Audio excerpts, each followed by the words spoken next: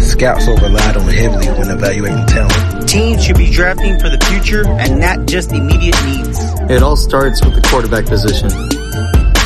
Thank you for listening to the East West Football Podcast with Jerry Martinez, Kendall Whitley, and now here is your host, Fidel Barraza. What's going on, guys? How you doing? I'm doing good, man. I hope everybody else is the same. Man, I'm super pumped, man. A double header, so let's get started. Yes, and on today's show, formerly of ESPN and NBC Sports and current author for Buried Sports Media, Rob Stats Guerrero will join us on the show, and also NFL agent Alex Gominski. But let's go ahead and start off with some NFL headlines. Probably the biggest story of the week has been Jamal Adams. It is rumored that the New York Jets are going to be sending Jamal Adams to the San Francisco 49ers. What are your guys' thoughts? Yeah, this story is not going nowhere no time soon. I actually think it's going to break in the next couple of weeks. It seems like every other day, Jamal Adams, he comes out with something, whether it's on social media or he's tweeting or something about, he's been saying he wants to join the Cowboys. A lot of news and reports have been linked up to the Cowboys. And then this week, it seemed like the 49ers rumors are heating up big time. So it's going to be very interesting to see when and where Jamal Adams go. My gut feeling is he's going to end up going to San Francisco. Man, when you hear the package that they're going to send to the Jets, I mean, me personally, thinking as a general manager, I would not do that. Especially as the 49ers. I know that they were in the Super Bowl and they lost it, but still, I don't care how close you got to it. Do not give up 2 first-round picks for Jamal Adams. As fun as a player as he is, and, I mean, he would be able to do so much for you on a defense, but I just personally, let's see what happens. I know, the Jets say they're not going to do a trade, but we have sources out there. They're saying that this is going to happen. But we'll see what happens and where he ends up. If he stays, well, then he stays. Yes. Yeah, I have a close source in the Bay Area, and he's telling me it's a done deal. They're just trying to figure out a contract, as far as how many years and what the money's going to be. We can look at this 2 different ways, right? I mean, first, the 49ers going balls deep, so to say, right? They made the Super Bowl last year, but if we think about it, what was the one area they struggled in? Their defensive backfield, their secondary, exactly. So, I mean, not only getting that, that safety, that star safety, being back there, I mean, he would immediately be the best defensive, corner defensive back, that they currently have. And the other way you can look at it is like, well, man, like giving up 2 1s and a 3, that's a lot, right? I mean, let's think about it. I mean, that's a lot of, as far as like assets in the draft, I mean, you can either move those picks to get more picks or you can pick some younger players. For sure. Yes. Yeah, for sure. I mean, you should use the draft to be able to, compensate or balance out your cap space, right? And for you to give up this year, well, the upcoming year and then the following year, that's too much capital loss. But we all know that these teams only have, so many years to actually get to the Super Bowl and win. So, I mean, I don't blame them if they do it. I understand it. I mean, you play to win the championship, right? So if there's a player out there that can help you accomplish that, why not trade for him? Yep. I've seen other teams do it in the past. So, yes, you're right. All right. Also, too, the NFL has canceled the Hall of Fame game between the Pittsburgh Steelers and Dallas Cowboys, as reported by Adam Schefter, due to COVID-19. What are you guys' thoughts? Yes, man. I really hate it. It was an annual thing they do for the Hall of Fame game. 2 teams they normally play. They normally get like the normal team they get 4 games, but then these 2 teams they get an extra game. So I mean, I think it's heartbreaking. It really hurts. And then not only they counts in the game, they're counting the whole ceremony, the whole weekend. So all the postponed. Yes, all the festivities that come with it. I mean, it's bad, man. But hey, it is what it is, and we're in a different time right now. I think that Kendall just hit it right in the dot. We're in a different time. It's something that we're not used to. I mean, yes, okay, COVID-19. It's the flu, but it's just this strand. We're not used to it. It's just one of those things that everybody's trying to understand it. And still, I mean, each day we learn something new. I think that the NFL has to just take the leap of faith and just trust that their medical staff and everybody that they have on board is giving them the best advice. I mean, the way it's looking that the preseason is going to be like not going to happen this year, and they're just going to roll on with the regular season. Well, that preseason game, it's between the Dallas Cowboys and the Pittsburgh Steelers, two teams that have, a strong fan base and, two of the largest in the league. So, I mean, to me, it's kind of like you have to protect yourself right now with everything going on. So, I mean, it's just a busy week, right, when you think about it. So, not only do you have the game that's usually played either on Thursday or Sunday, but you also have the Hall of Fame. And there's a lot of people that travel to Canton, Ohio to be a part of all the festivities. So, I mean, to me, it was they were kind of forced to do it just because, again, everything going on, and they're still trying to figure out how they're going to go about the regular season. Now, it is rumored that they are going to cancel the whole preseason, maybe besides one game, which would be the warm-up game, right? But if you're the NFL, you have to watch your back and not let people get sick. Yes.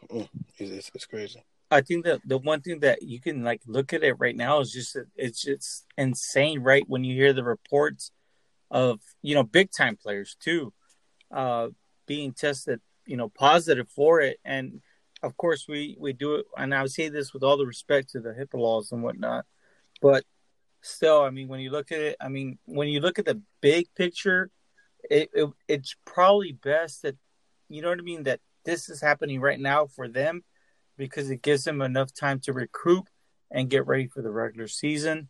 I'm not trying to, I'm not trying to persuade anybody to go out there and get sick. No, don't do it. Do your part. Stay safe. Do the social distancing. Keep your mask on, right? But still, just when you look at it, it's unheard of times. Yes, and then also free agent Jadeveon Clowney prefers to sign a one-year deal with a playoff caliber team, and two teams that have been rumored that he is looking to sign to are the New Orleans Saints and Dallas Cowboys. Yes, man, those are definitely two playoff and two Super Bowl bound teams right there. So I think Jadeveon Clowney is making a good decision. If the rumors are true or whatnot, I think he would fit better with the Saints. I think they could use some depth at pass rusher. They got Davenport and they got Cameron Jordan, but they definitely could use some depth. And Sean Payton, he'll throw them out on the defense, and their defensive coordinator do some nice things with them. But I think if he wants to go to the Cowboys, we know Jerry Jones loves making a splash, so he might shoot him some extra money for a one-year deal, which is reported that he wants. So it'd be very interesting to see where he goes. But I think he's going to end up going to the Saints or either back to Seattle.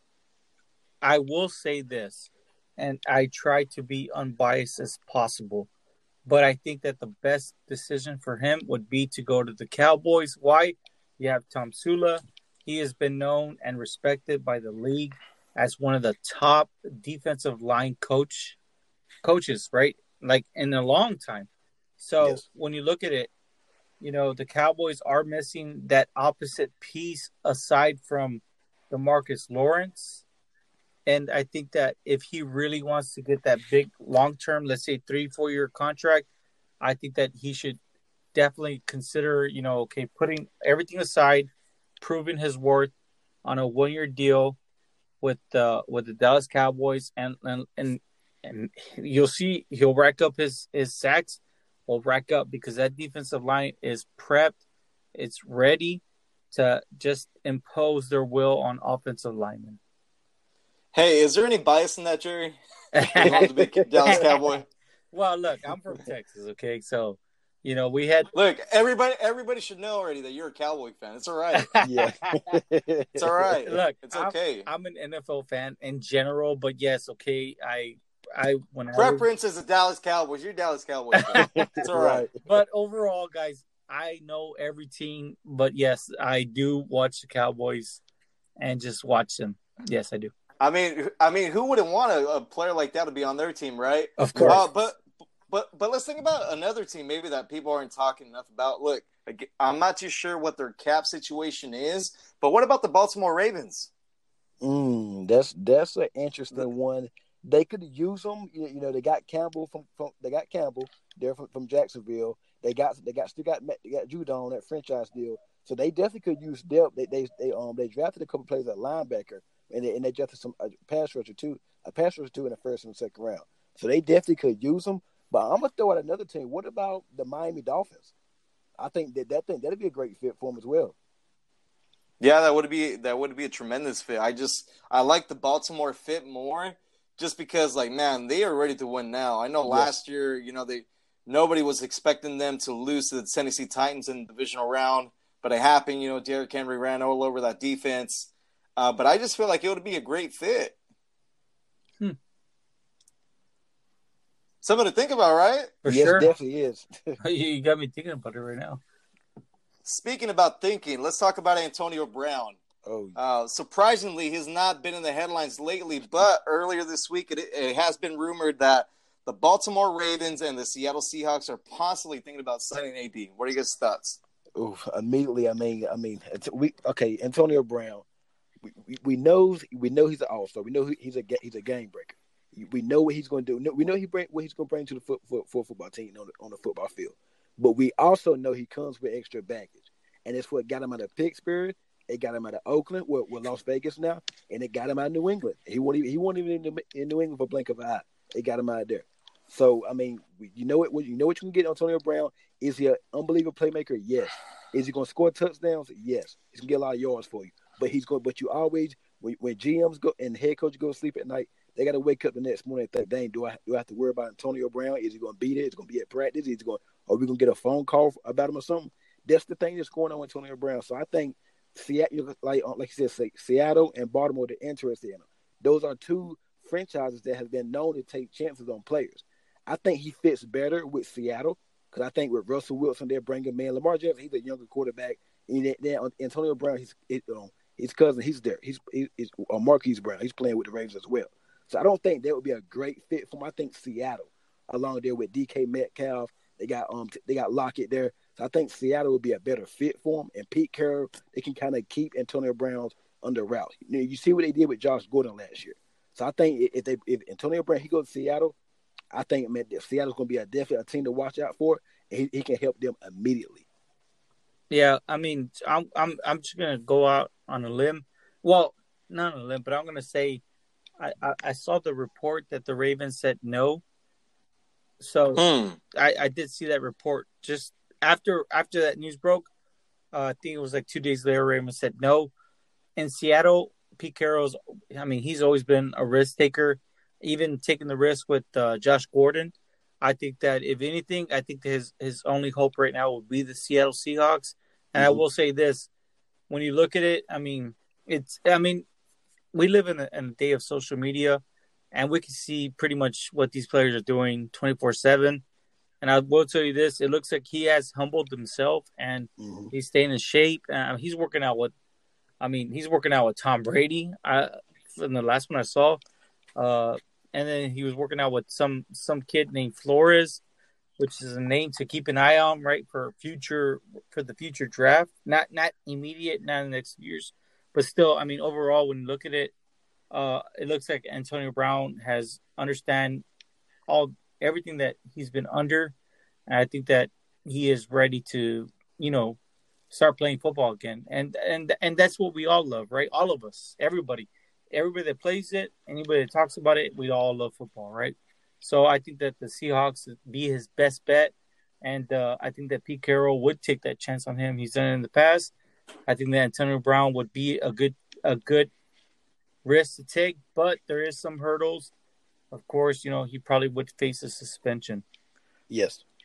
Yes, and then also, too, the one common thing that both these teams need is a number one receiver. Mm-hmm. Yes, they do have, some receiver depth, but the average NFL fan, they might not even know who it is, right? Besides Hollywood Brown. Right. We have Willie Snead. DK Metcalf with Seattle. DK Metcalf from Seattle. And then the other, as far as the number two receiver, it was kind of changing right throughout the season due to injuries. So both these teams, they need, number one, I think the best fit for him, coaching-wise, would be with the Baltimore Ravens. Mm-hmm. And plus, him and Hollywood Brown, I do believe they're family, they're cousins, all right? They're related somehow. So I do feel like Baltimore would be a better fit. Yes. And lastly, you know what? This has kind of been bothering me all day. So earlier, Colin Cowherd talked about Colin's top 5 arm talents. So let me just read you the list if you guys haven't seen it. So, number 1, Russell Wilson. Number 2, Tom Brady. Number 3, Drew Brees. 4, Kyler Murray. And number 5, Jared Goff. I mean, immediate when I saw this and I saw 2 older quarterbacks on there, I was like, what is he talking about? With all due respect, Colin, I think you got this one tremendously wrong. I mean, I don't see Patrick Mahomes on here. I mean, I don't see Jameis. I know he throws a lot of interceptions, but he has a lot of arm strength, man. So what are you guys' thoughts on this? Well, okay, the guys will tell you right now, I'm a huge Colin Cowherd fan, so I don't never really go wrong with Colin. I don't really disagree with him, but the first name, come on. The first Number name, 3, Drew Brees. Let's talk about that real quick. A guy that sat out for about 6 weeks, if I'm not mistaken, and could not throw during the playoffs. And he's going to be number 3 over a young Kyler Murray that can swing it while he's scrambling? How is that possible? My initial reaction when I seen it earlier was, where is Patrick Mahomes, boy? Didn't he just win the Super Bowl? I mean, didn't he just throw a deep pass to Tyreek Hill? Listen, he does no look passes. He does everything. He does everything. So I'm like, I've been watching Colin for years. I got a Colin Cowherd shirt at my house, and I cannot believe that he did not put Patrick. That was my first time. This is my first time ever disagreeing with him. Like, I'm like, ever. And I'm a big Colin fan. So I was shocked when I seen this. I was like, whoa, Colin, what? I don't know what's going on with him today. I mean, I don't know if he comes up with these lists by himself or if he has like a production meeting pre that to discuss these. But man, this is completely wrong. I'm sorry. I mean, when you look at the big picture, right, it's all strategy, and I just think that it just keeps him relevant. But I mean, yes, I will. Man, this is I don't know, man. This is different. It's totally different. But I will agree, Russell Wilson does have arm talent. But yes, when you leave out, Patrick Mahomes, I'm sorry. Not debating the Russell Wilson pick. Yeah, I'm really not. No. But when you have Tom Brady at 2, you have Drew Brees at 3, and you have these younger guys below them, it's kind of like, man. No, you're absolutely right. I mean, when I look at the big picture, I'm like, oh man. I would have thrown Drew Lock in there. You know what I mean? Just right. Because, and I would have even thrown Lamar Jackson just because of the throws that he was able to do. Because, I mean, a lot of people, especially last year, Lamar Jackson, he made fun about being a running back, but when you saw the throws, they were sidearmed. That's arm talent right there. So when you look at that, I mean, for him not even to be even considered, I mean, even Drew Lock, right? I mean, Patrick Mahomes should be number 1. Aaron Rodgers in there. Yeah, Aaron Rodgers should be in there. Russell Wilson should be in there. It's just one of those things. I think that he just had to. Josh Allen should be in there, man. Yeah, Josh Allen has an arm. I do think that Josh Allen should be in there, but still, I just think that he's just trying to stay relevant and people are talking about it. So it's just one of those things. Hey, maybe one day we can have him on the show and I can bring this up and say, hey, Colin, with all due respect, your list is crap. I am sorry. How'd you for you to get these names in this order? I mean, I'm just dumbfounded. I'll be the first to go to bat what he was thinking. Colin. I'll be the first to go back with Colin and agree with him, but he's totally wrong with this one.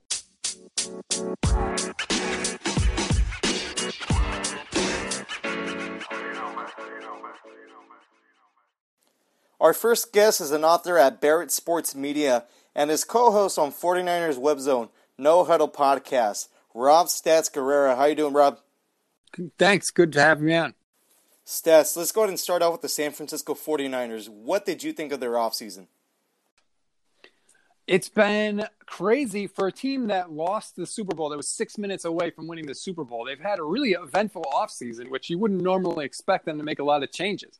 But I think that they've rolled with the punches pretty well. They've adjusted to the changes. Once they knew they weren't going to sign DeForest Buckner, they found a trade partner, and they maximized the return for DeForest Buckner, getting the 13th overall pick in the draft. Once they realized Joe Staley wasn't going to come back, they somehow worked out a deal with the one organization that hates Kyle Shanahan's guts, the team in Washington, and they acquired Trent Williams, who's actually an improvement over Joe Staley. So even though they've had some losses, I feel like they've done their best to try and balance that out. Now, if it works, if Javon Kinlaw, is he going to be as good as DeForest Buckner? Is Brandon Ayuk going to be as good as Emmanuel Sanders? I don't know. But they've done everything they can to try and set themselves up to make another run at it. I feel like the biggest and best move they made this offseason was trading for Trent Williams. They just kind of, they fixed their issues, with Joe Staley retiring. They're going to plug in Trent Williams, and it's just going to keep on helping that line out, right, with that really great running scheme that they have there. Absolutely, and they had to do that because even though Kyle Shanahan gets a lot of love for drawing up the X's and O's, the 49ers are a running team. Only the Ravens ran a higher percentage of run plays than the 49ers did. So that's their bread and butter. They need that run game. Everything in their offense plays off of that, and they understand that. So they knew that they had to get a good replacement for Staley. And as long as Trent Williams is anything close to what he was before, they've done that.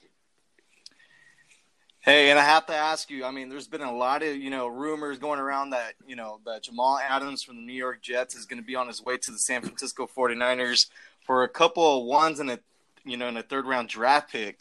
What are your thoughts on that? It seems like a lot to give up for him, right? If that's the deal, I don't like it. And it's not that Jamal Adams isn't a great player, because he clearly is. But the 49ers are in a position where they have a lot of mouths to feed. They have a lot of people that they're going to have to re-sign. George Kittle, they're going to have to re-sign. Multiple players. Their whole secondary is a free agent after this season. There's not going to be room for everybody. And so what you need to do in order to afford a lot of those big contracts is you have to replenish your supply of cheap labor. And that's the draft, right? You don't have to pay guys that you draft very much right away. If you trade away all your draft picks, you're not getting any cheap labor into your team. And so that's what worries me as a 49er fan. Even though Jamal Adams is great, and he'd be the best player in their secondary the second he joined the team. You put so much pressure on John Lynch to nail all the draft picks that you have left, a lot of which are going to be late-round picks. I don't think that's realistic to ask him to do. So 2 1s and a 3 for Jamal Adams, even if he's great, is too high a price to pay, if you're asking me. When we think about the Super Bowl game, what's the one area they struggled in? That defensive backfield, right? They couldn't cover the receivers, towards the second half. The front seven was dominant throughout pretty much the whole game. There was just a couple of plays where they let Mahomes escape the pocket and him throw the ball, and we know what happened after that. Yes, we know what happened after that. I'm so glad you brought it up again. Thank you. Yes. I knew you would enjoy that. Why did I agree to do this? Yeah, hey, man. So, they got to make the move, and I think they're going to make it soon. Oh, man, that's so much to give up. That's so much draft capital to give up. So many potential young, cheap players you could have. If you don't win a Super Bowl, that's a huge, huge, huge disaster, especially because we don't know what's going to happen this season. Are they even going to have a season this season? Right. We don't even know. Well, I don't know if you saw it, but, a report came out saying that they told teams that it's okay for them to kind of tarp, I want to say 6 to 8 rows from the front. So it apparently looks like they are planning on having fans in the stadium, but they're just not going to be real close. It's insane. Look, I don't know how you could feel comfortable going to a game right now. Yeah, who knows? It's going to be July here in a couple of days. We don't even know what the situation is going to be, in September. They just canceled the Hall of Fame game, right? And they were talking about canceling the whole preseason. At this point, you can't play a Hall of Fame. Get all those people together for a game. It doesn't even count. Come on. I don't know. The NFL is assuming, and they seem like they're going full speed ahead on this thing, which I think they're going to find very, very quickly that they're not going to be able to do. Hey, just real quick, going back to that Jamal Adams, trade rumor. The other domino, right, is going to be George Kittle, because I believe he's looking for a new contract. Yep. Oh, absolutely. He wants to set the market for tight ends. His agent said he's looking for, wide receiver type money. I love George Kittle. Okay, I bought a 49ers jersey last year for the first time in years, and it was a George Kittle jersey, and it was an easy decision. What's not to love about the guy, right? He gets 1,000 yards. He blocks his ass off. He's unbelievable. But again, it's a cost benefit thing. Is he worth $20 million a year to me? I don't think so. I can't pay $20 million a year to a guy that only scores 5 touchdowns a year. I'm sorry. I love George Kittle. I love him. But if you're going to run a team and you're going to run it successfully, you have to have a price point for every single player in mind. And if they want more money than you're willing to pay, you do exactly what the 49ers did with DeForest Buckner. You move on. You try and get something in return, hopefully young players or draft picks, and you move on from there. You can't break the bank for everybody. What do you think he's worth if they were to trade him? I know it sounds crazy to say trade him, right? But what do you think he's worth? That's a good question. I mean, look, he's an incredible player, but let's not forget, too, he was a 5th-round pick, okay? Part of his success is Kyle Shanahan. Everyone loves to take away any credit from Jimmy Garoppolo because of Kyle Shanahan, but they don't take it away from anybody else. You know, part of the reason George Kittle's getting open is because he's got Kyle Shanahan drawing up the plays for him, one of the best in the game. Not to take anything away from Kittle, but I think that's part of the discussion. You have to look at that and say, is he going to be as effective in our system when we don't have one of the best play callers in the game coming up with plays for him? So I would say I think he's going to be 26, 27. Yep. I would say, I believe so. If you could get a 1 for him, I think you've done very, very well. I would say a 1 would be excellent or a high 2. We actually do have a question from one of our listeners. His name is Pablo Rivera. He wanted me to ask you, how important is Kyle Juszczyk to the San Francisco 49ers offense? I love Kyle Juszczyk. You know, I thought he was one of the key pieces of the offense because he can split out as a wide receiver. He was a wide receiver in college, and he's so athletic that they do these blocks with Juszczyk that I've never seen where he runs a counter almost in the backfield. He takes 3 steps to his right, then he'll pivot and completely reverse field and go back the other way and block the linebacker on the other side of the play.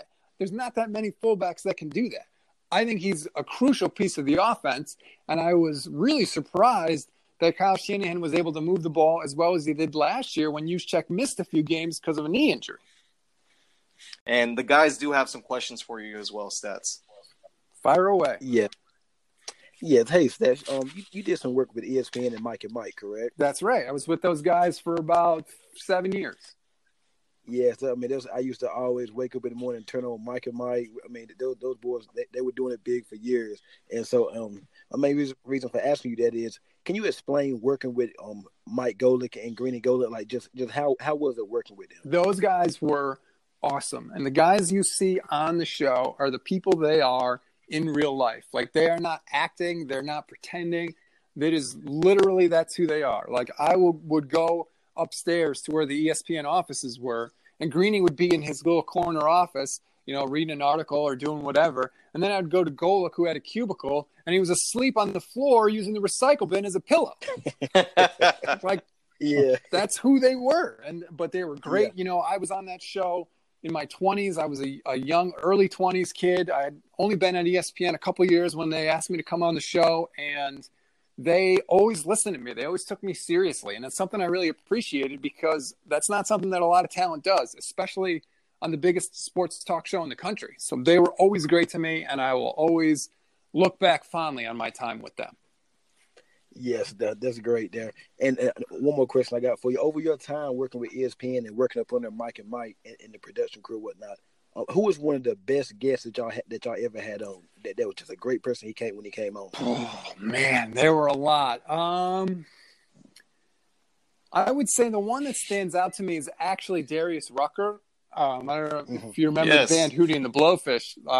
He was just so down to earth. He was willing to do anything. We had him on I think he co-hosted for a day, and we were like, hey, we've got this idea for this spoof song we want to do. It's, it's a parody of one of your songs. And he was like, all right, let's do it. And then as we started to do it, he was like, let me play guitar. So then he got an acoustic guitar, and he started playing the guitar for the thing. He was just so willing to do whatever and work with us that I was really that always stuck with me, because there's a lot of guys that want to just get in, do their hit and get out, and they don't want to talk to anybody or anything. But he still would, to this day, sometimes every once in a while, he'll shoot me a text because he just remembers, and he's just a nice guy. Yes, that's real good. Appreciate that. Stats. I do have one more question there. To go along with that, while you was working at ESPN, how many did you see Stephen A. Smith a lot, and what's the difference between being around him and Greeny and the boys? Well, yes, I did see Stephen A. Smith a lot. He's around campus. I saw him in the cafeteria all the time. I worked with him a bunch because he would fill in on some of the shows when Golic was out.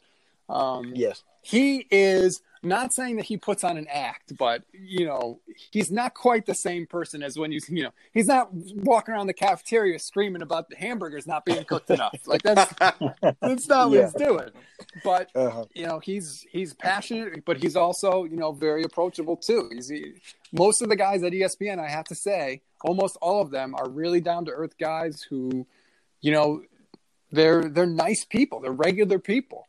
And Stephen A. Smith, even though on the air he's a character, he's very approachable in real life. Yes, thank you, Stats. Stats is Jerry. Hey, thank you so much. I have a couple questions myself. So, being on air, I'm gonna put you on the spot. But what would you say would be your most memorable blooper or just something that you said that you wish you could take back? Well, without a doubt, to this day, as soon as you asked me that question, the moment just flashed in my mind. I don't know what happened. Sometimes you get behind a microphone and words start coming out of your mouth and you don't know where they come from. And I don't know what happened. I don't know if I blacked out, but at some point on Mike and Mike, the biggest sports talk show in the country on the time, in 80 million homes across the country, I said the words, I think Patrick Ewing was better than Tim Duncan. Huh? Oh. And I don't know what happened. I can't explain it. As soon as they came out of my mouth, I wanted to reel them back in. But somehow it happened, and I can't take it back, and I still think about it. Wow, that's epic. Now going a little bit more right back to I mean you've done a tremendous amount of work, Stats, producing and being a part of a show. Right now, the way the landscape of things are, I mean, we've seen how a lot of stations have had to be grounded because of the whole, we don't really like to address it, but of this, this crazy times.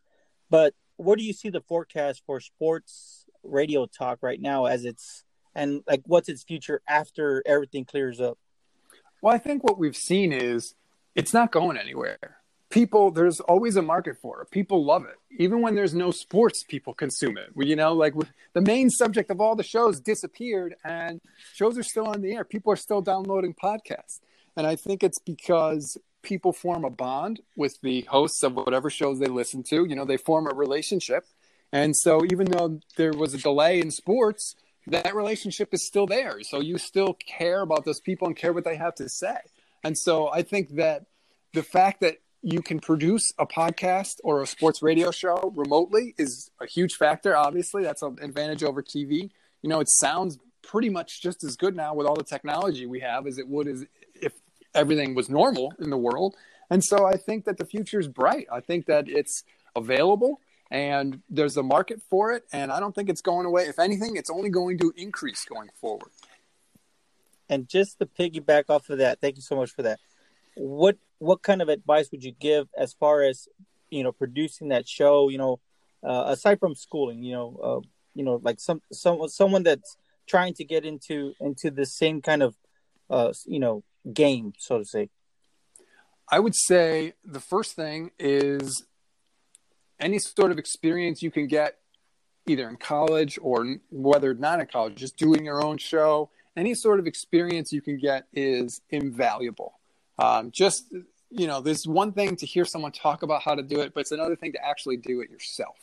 So apply for anything, any job at any radio station, apply for it. Just say yes to everything. That was my strategy. I started as an intern at ESPN, and people would walk up to me and they would say, "Can you?" And I would say, "Yup, And then they would finish whatever the sentence was. And then I would literally like have to leave the room and go up to somebody and be like, hey, how do you do this? How do you make an open? Who do I call to book a guest? Like, but that's how you learn. And then sure enough, if you do, when you get exposed to these things, you learn how to do them, and then you get asked to do different things. And you just have to make sure that you're learning good habits, and eventually you'll build up to running a control board and producing a show. And, if you go beyond that, either hosting a show or maybe being a program director somewhere. Thank you so much, Stats. Appreciate all the insight and all the knowledge. Thank you so much. No problem. Yes. Hey, Stats, before I let you go, look, I'm a huge Mike Florio fan, so I have to ask you, how was it working with Mike? Mike is fantastic. Mike pulls no punches ever, and it's great. He has the best BS detector I've ever heard, and like that is so much of what he does. He is such a thorn in the NFL side because I didn't realize when I started working for him how much stuff they do that's kind of, if you really look at it, you're like, wait, what? That doesn't make sense. Why are they doing that? Or that contradicts something they said earlier. And Mike is always there to point it out. Or he'll go to the league and say, hey, why are you doing this? And basically what he has said is he knows if he's onto something if they don't respond to him right away. So he'll send them an email saying, what's going on here with this? And then they don't respond. And then he follows up again a couple days later, and then they get back to him. And he's like, that's when I know that I've called attention to something that they wish I didn't call attention to. But Mike is great. He really taught me a lot about the league and how it works and some of the crazy things they kind of do and why they do some of the things they do. And I'm just really grateful because I think I'm a better, smarter fan having worked with Mike. It's got to be the lawyer in him, right? I mean, just when you hear him talk, man, like he really gets his point across. It's like he's in a courtroom, So yeah, no, that's awesome, and thank you so much for joining us. I really appreciate it. We hope to have you back on soon. Where can our fans follow you on social media? You can follow me on Twitter. I'm at StatsOnFire. I tweet constantly. As I like to say, I'm there for the arguments. So I always look for smart people that disagree. All right, Stats. Well, thank you so much for joining us. Hopefully we can have you back on soon. Anytime. Thank you. Appreciate it, Stats.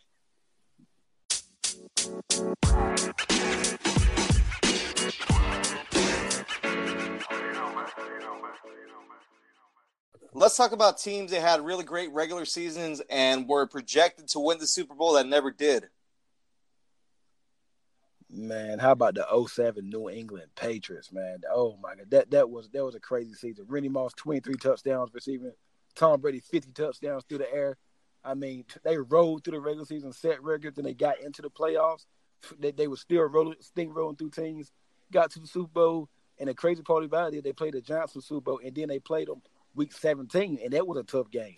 Went down to the wire. So the Giants, they knew they had a great form at that game, and they hung in there with the Patriots. They brought that same formula with Steve Spagnuolo on that defensive line to the Super Bowl, and got pressure on Brady. They couldn't the play that the sack that should have been a sack that wasn't. Eli Manning was supposed to get sacked. He rolls out. He hit Plaxico Burress. He hits Plaxico Burress on the next play, but before then he hit David Tyree. He made that catch. That's why we know David Tyree today. I mean, I can go on about that game. We let the Patriots let the Giants hang around, and the Giants they beat them, and that was one of the worst. I mean, the Patriots season. If they would have capped off that season with the Super Bowl, I'm telling you, man. Oh my, the sky's the limit. Man, when you think about that game, right? I mean, I want to say they were averaging about 40+ points a game, right? The Patriots were. Yes. So I mean, what was the final score of that game? Whoa, was it 14? I think it was. Yeah, I think it was something like that. So, I'll actually look that up right now. But just that play alone, when Eli, got away from Jarvis Green and he was able to throw the pass away, and not away, but he threw it kind of in the air, right? And I thought for sure it's gonna get picked off. Rodney Harrison's right there, and David Tyree's helmet ended up catching the damn ball. Man, it was so crazy, right? Because right after that play, like you kind of got a feeling like, hey, like they might actually win this game. Yeah, right. No, yeah, that's epic, right? Because I think they were like they went completely undefeated before they even hit the playoffs. They were 16-0, so they're the only team to really, put pressure on the Dolphins' epic, perfect season, right? But I mean, I'm gonna go with the 2009 Colts, the Indianapolis Colts. They had Jim Caldwell as the coach. Man, they lost to the Saints 31-17. But when you look at it, I mean, when you look at that record, 14-2, I mean, that's a statement. But this is where it gets tricky, right? Because that was that epic year where they said, should you rest your starters? And, when you look at it, that kind of like they did, and you saw why they ended up with 14-2. But still, I just think when you look at it, that would have. I mean, Peyton Manning is going to be a Hall of Famer. Yes or no? Yeah, of course, first ballot. Yeah, first Yes, ballot. But I think that definitely. with this win, if they would have got this Super Bowl win, it would have been no question, absolutely, no bias, no nothing. Everybody loves Peyton Manning. Me personally, I like Peyton Manning. I think that he's like the prototypical quarterback. Yes, towards the end, yes, I understand the whole arm strength thing, but still, when you look at that season, it was just legendary, and they had just the whole team head to toe. It was just great, immaculate. But man, to lose to the Saints, 31 The Bounty Gate Saints that year. exactly 31-17, yeah, and then that was the epic interception, right? Well, I mean, I think everybody remembers that game for, after the second half started, that the Saints kicked that onside kick, right? And they recovered, so that kind of set the tone for the second half. Yeah, it did. And then just real quick, the Patriots lost to the Giants 17-14 that year. Yes. Correct. But yeah, no doubt. I mean, the Colts had a tremendous team that year. But I think they just ran into a buzzsaw New Orleans Saints playoff team that had just finished decapitating the Minnesota Vikings that were really good that year as well. Yeah, but 14-0 at the start, but then, you feel the pressure about resting your starters and getting them ready for the playoffs. That's just one of those things where, when you play football, yes, okay, I understand about resting your players. Let them play. But in the second half, once you get the lead, once you secure the win, get them out. You know what I mean? Don't do it from the beginning. So I just think if they would have just taken a different approach, maybe the outcome would have been a little bit different. Obviously, when you look back, it was just the Saints just look hungrier. But man, they really, they sold that Super Bowl for them. Yeah, but you know what? The Saints did have a lot of talent on that team as well. They had Reggie Bush. Yes. They had Pierre Thomas at running back as well. They just had a lot of talent on there. No, for sure. Yeah. I'm gonna agree with that. But still, there was other teams that we wanted to mention, but you're talking about teams that were right there. Just some notable teams that I want to talk about was the Cardinals 2008, the year before, with Kent Wisenhunt as their head coach against the Steelers, right? That epic catch by Santonio Holmes, right? And then the 2006 San Diego Chargers when Phillip Rivers came on board. But man, who can forget that game, right? I mean, Tom Brady had no receivers to throw to. Jamar Gaffney, Rodwell, that recently passed away, rest in peace. Man, they really didn't have anybody, right? And they went in there. And the San Diego Chargers, they were the number one seed that year, if I remember correctly. You are right. Phillip Rivers was younger. They had a lot of talent. They had Sean Merriman on defense. They had LaDainian Tomlinson. Sean Phillips. And a young Phillip Rivers and Antonio Gates. Yeah. Tomlinson was in his prime that year. For sure. When you look at it, it was just like, wow, this is the year, right? But nope. But I think I have a better team for you guys. What about the 2001 St. Louis Rams? The greatest show on turf that lost to the New England Patriots. Started dynasty. let's think about the team. Let's just name some, a couple names on offense. So, of course, Kurt Warner at quarterback, Marshall Faulk at running back, Ricky Proehl at wide receiver, Torrey Holt, Isaac Bruce. I mean, there was just so much talent on that team. The greatest show on turf. The greatest show on turf, yeah. And they had actually beat the New England Patriots in New England during the regular season as well on Sunday Night Football. But unfortunately, Patriots ended up winning the game, on the kick of Adam Vinatieri at the end. And also, I want to add in, Bill Belichick, the greatest coach of all time. You need to stop. Came in that game with a tremendous game plan.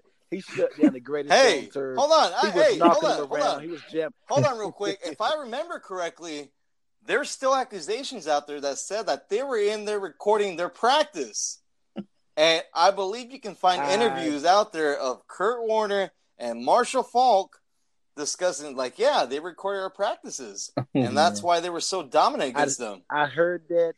I heard that, but I didn't hear that. on that note, well, that's interesting. On that note, yes, I said the same thing. I heard that one, but I didn't. You gotta clean your earwax out, man.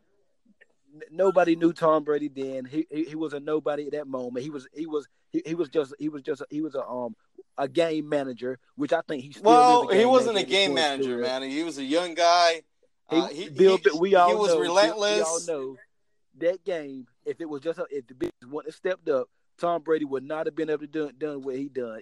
He did that predicated off of what Bill Belichick done in that game, and that's why to this day Bill Belichick is responsible. I didn't mean to take this segment this way, but he's responsible. You just took it sideways, man. What are you doing? He's responsible for every last. You kidnapped the segment. He's responsible for all of it. And somehow we ended up talking about the New England Patriots, man. but if you're going to go down that route, people forget that Tom Brady got hurt in the AFC Championship against the Pittsburgh Steelers, and Drew Bledsoe actually came in and won the game.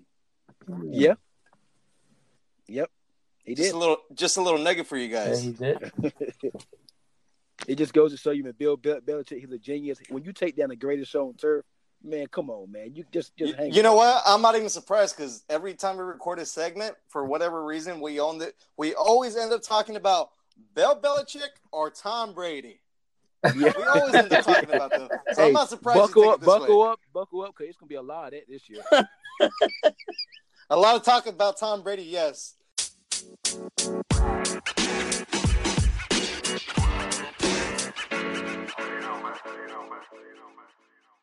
Joining us tonight is an NFL agent from ProZone Agency, Alex Kaminsky. How are you doing, Alex?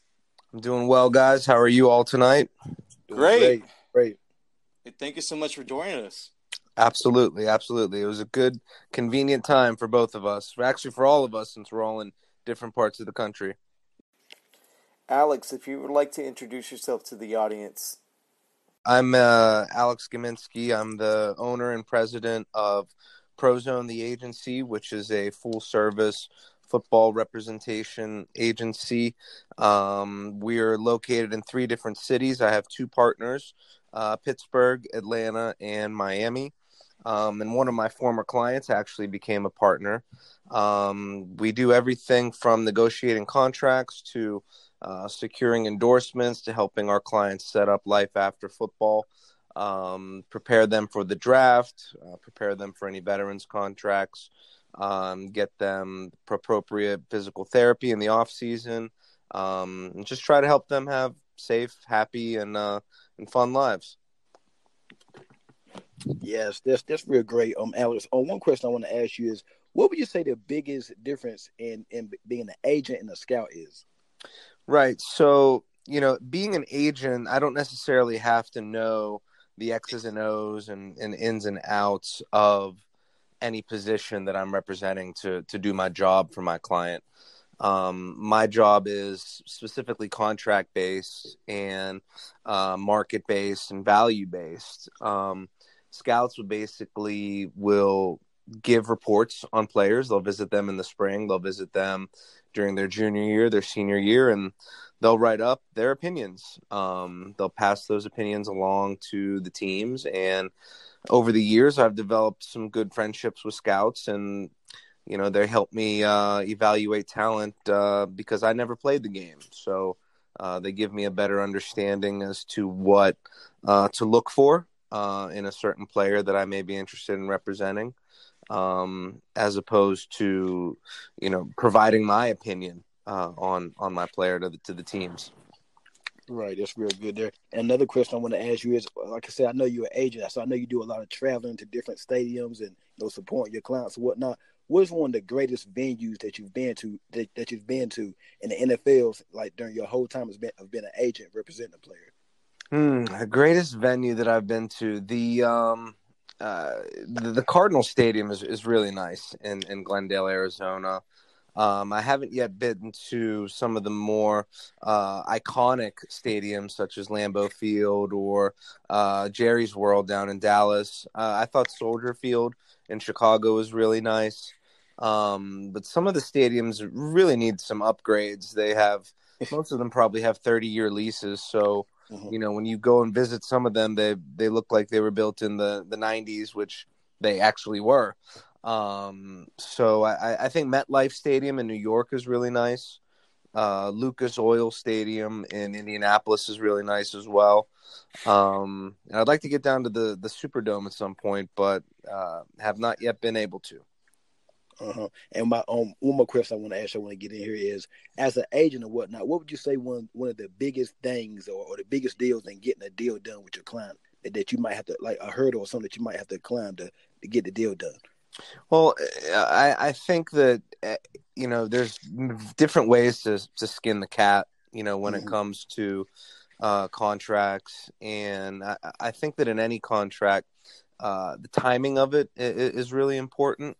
And I also think that injury history is really important as well. Sometimes teams don't like taking risks on players that have a long injury history or a significant enough injury that they become more of a liability to the team instead of an asset. So weighing those factors is always a deal maker or a deal breaker, I think, with some teams. Very good. Thank you, Alex. You're welcome. Hey, Alex, this is Jerry. Thank you for coming on the show, first off. Absolutely. How are you, Jerry? I'm doing good. Thank you for asking. How are you doing? I'm doing okay. That's good to hear. So I did hear that you said that, a part of being an agent, you said one of the things that stuck out to me was you said that you try to help your players prepare for life after football. Mm-hmm. So can you share to us, like, what is it that you kind of emphasize or try to help them, for the life after football? Because sometimes those transitions, as we've seen over the years, they are kind of hard. Sure. Well, my relationship with my clients are all very, very professional. They're very intimate as well. And what I mean by intimate is that, I really get to understand what they want to do and who they want to be when their football playing days are over. Whether it's something that I can offer that I already have an expertise in, or whether it's somebody that I need to connect them to in order to make some of their off the field dreams come true. Just being smart about decisions that involve money, I think is really important. Learning what an appreciating asset is versus a depreciating asset. Learning about creating a budget. If they're interested in starting a family, the timing might be off. So, preparing for college, there's all sorts of things that go into the really long life that my clients have when football is over. So I want to make sure that I understand, the picture that they're trying to present as to what their futures look like, and just make sure that I offer as much advice as I can, offer as much resources I can, and just help them try and build those futures. Real estate is really a hot topic right now. I think for some of my clients, they're interested in building homes or flipping homes, being commercial building owners, and letting businesses come in and rent from them to create their own opportunities. So I think that anybody can do anything they want. I have some clients that want to be broadcasters. So, I'll be taking them down to Radio Road during the Super Bowl and introducing them to the different network hosts that I know on Fox, ESPN, TMZ, things like that. Wow, that's going above and beyond, and I like that. I mean, I really enjoy that. I mean, it's just about helping out, the players that we enjoy watching, right? And for them to be set up for, life after football, I think that's a great, attribute to service, right, for them, and it'll help them with success. So that's awesome to hear that. Yeah, from my clients, I'm never going to be a yes man. I think that becoming a professional, anybody can hand you $1 million, but learning, how to make $1 million when football is over, I think is kind of the kicker. And part of what I do is showing them that business mindset about how to do that when you're not playing anymore. For sure. Totally understandable. Mm-hmm. So let me ask you, I know that you are an attorney, a practicing attorney as well. Mm-hmm. What was it about being an actual NFL, free agent? What was it that pushed you to pursue that part of, your, all the degree that you have? Sure. Well, most of the NFL agents are also attorneys. And just because that's one of the prerequisites to even take the exam in the first place is that you need to have, on top of a college degree, you have to have at least a 2-year degree after that. And obviously law school is 3 years long. So, some agents also have their MBA after undergrad. But I think that some of the same skills that you need to be a successful agent, you also already have as an attorney. The art of persuasion, the art of negotiation, patience. I think waiting your turn to talk is always a big deal. Knowing when to pull the trigger, knowing when to stand your ground. And it, I think that being a people person also comes into it. Being able to relate to a very diverse community and, have a seat at the table where you can look across from you and know that, there are no egos here and that you're just here to get a job done. Yeah, for sure. And I will say this, and Kendall has mentioned this before previously, that's something that he's aspiring to be or, trying to be. So somebody like, let's just say that you could give advice like for Kendall.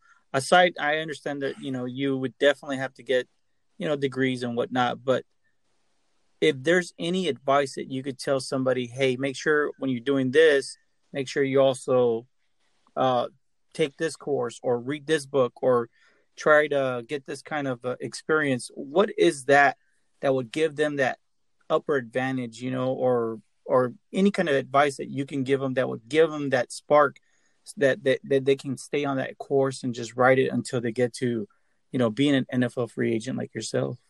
Well, I think that this overarching, kind of idea that helped me get to where I needed to be was that I found a mentor very young.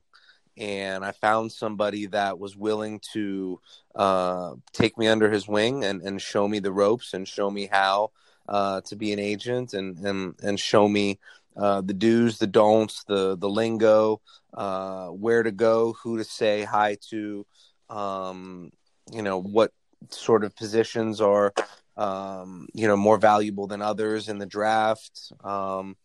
Just guys that have done it for quite a long time that were very gracious and very kind to me to show me how to do it without just, memorizing the collective bargaining agreement, which every agent has done. There are some nuances that come along with it. As far as the relationship with the parents go, relationships with girlfriends, the relationships with, all my clients that have different approaches, and I think sort of different dispositions. And hearing it from somebody that had been doing it for 20, 30 years was a lot calming. It was a lot more calming to me, because when I immediately got when I got my license in 2016, I didn't have any clients. There was nobody that was willing to give me a shot, because I hadn't done anything yet.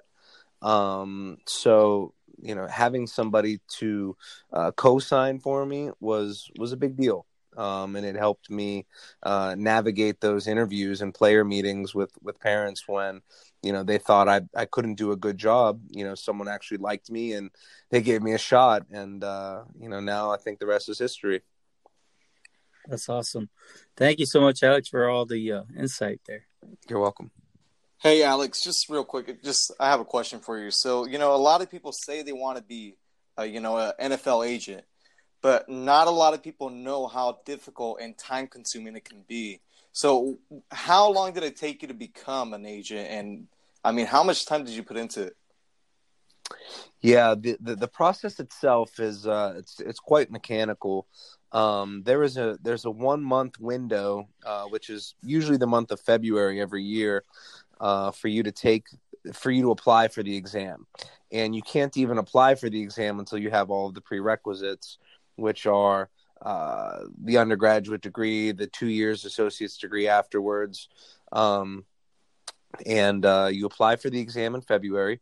You take it in June or July. I forget which month it is. And it's on site. You have to go to Washington, D.C., to the Players Association and take the exam there. And it's a pretty serious test. You'd think that it was easy, but it wasn't. It's 60 questions. It's multiple choice, and it's open book.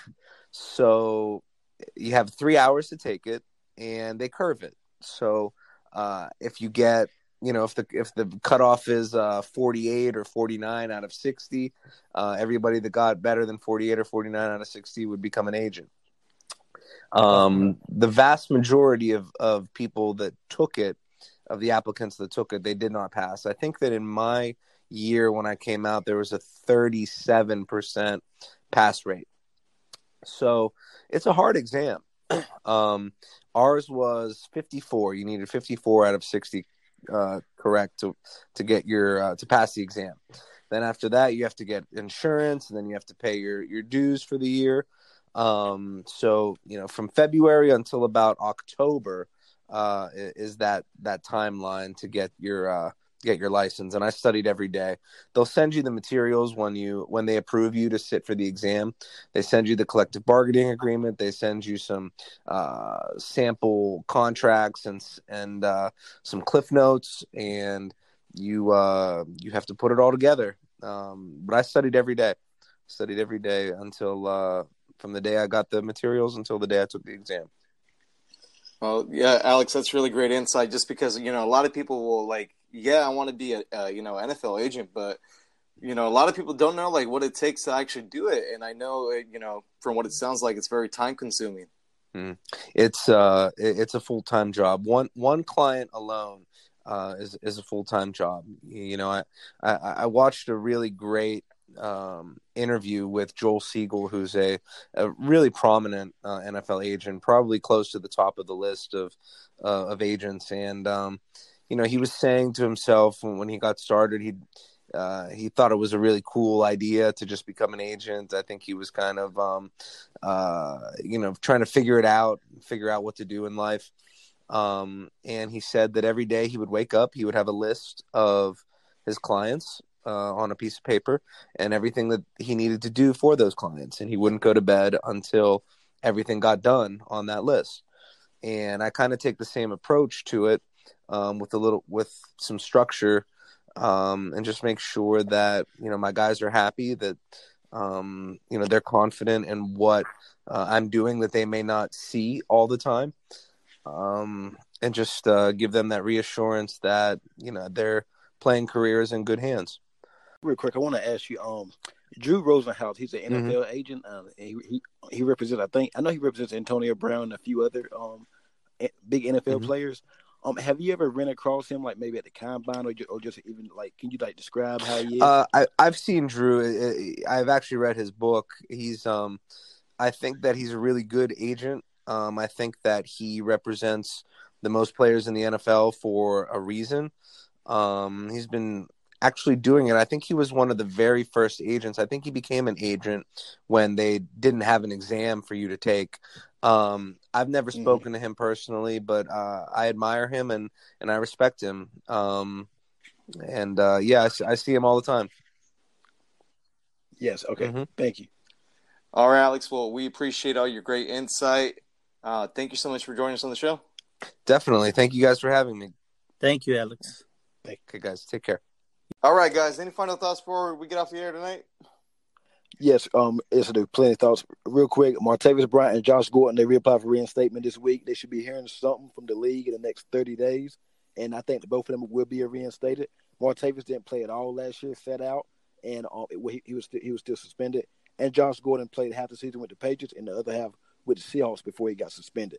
Also, special shout out to Stats and Alex Gaminsky, the agent, coming on today on the podcast. We had a great show with him, and we wish him the best in the future. Hey, overall, wow. Stats, thank you so much. Alex, thank you so much. It was the best of both worlds, right? Especially when we're talking about football. Guys, stay tuned next week. It's just going to be just as jam-packed as possible, especially with the Sunday special episode, guys. Stay tuned. A quick shout-out to all our listeners, but especially to the ones we have in Canada. I know we have a strong fan base out there, so we just want to say thank you for listening. But yes, this Sunday, we will have a special guest. She is a sports reporter, videographer, and producer, and co-host on Sports Has a Job podcast, Ali Hassan. She will be joining us this Sunday. And that's going to go and wrap it up for the East West Football Podcast. Again, thank you so much for listening, and have a good night.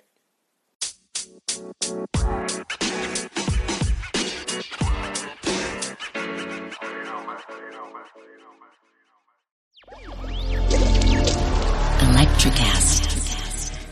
Welcome to the Candle Power Hour. Come with us backstage behind the scenes of show business spanning over 4 decades and bringing you the experiences that can only be told by the people who were there. Our guests are from the A-list, the F-list, and everyone in between. Get set for some of the most insane, hilarious, and inspiring stories you will ever hear. I'm Mercury. And I'm Diego. Your hosts for the Candle Power Hour. Ever thought about starting your own podcast? Do you have a business or a message you want to share with the world? Well, now it's easier than ever with Electricast. Hi, I'm Mark Netter. And I'm Peter Rafelson. We're the founders of Electricast Media. Whether you want to start a new podcast or already have one, join Electricast to grow your audience, monetize your content, and build your community. With our simple sign-up, you get free promotion, world-class analytics, premium ads, and personal support. Go to Electricast.com and join our community today. Electricast. Transform your influence. Electricast. Electricast.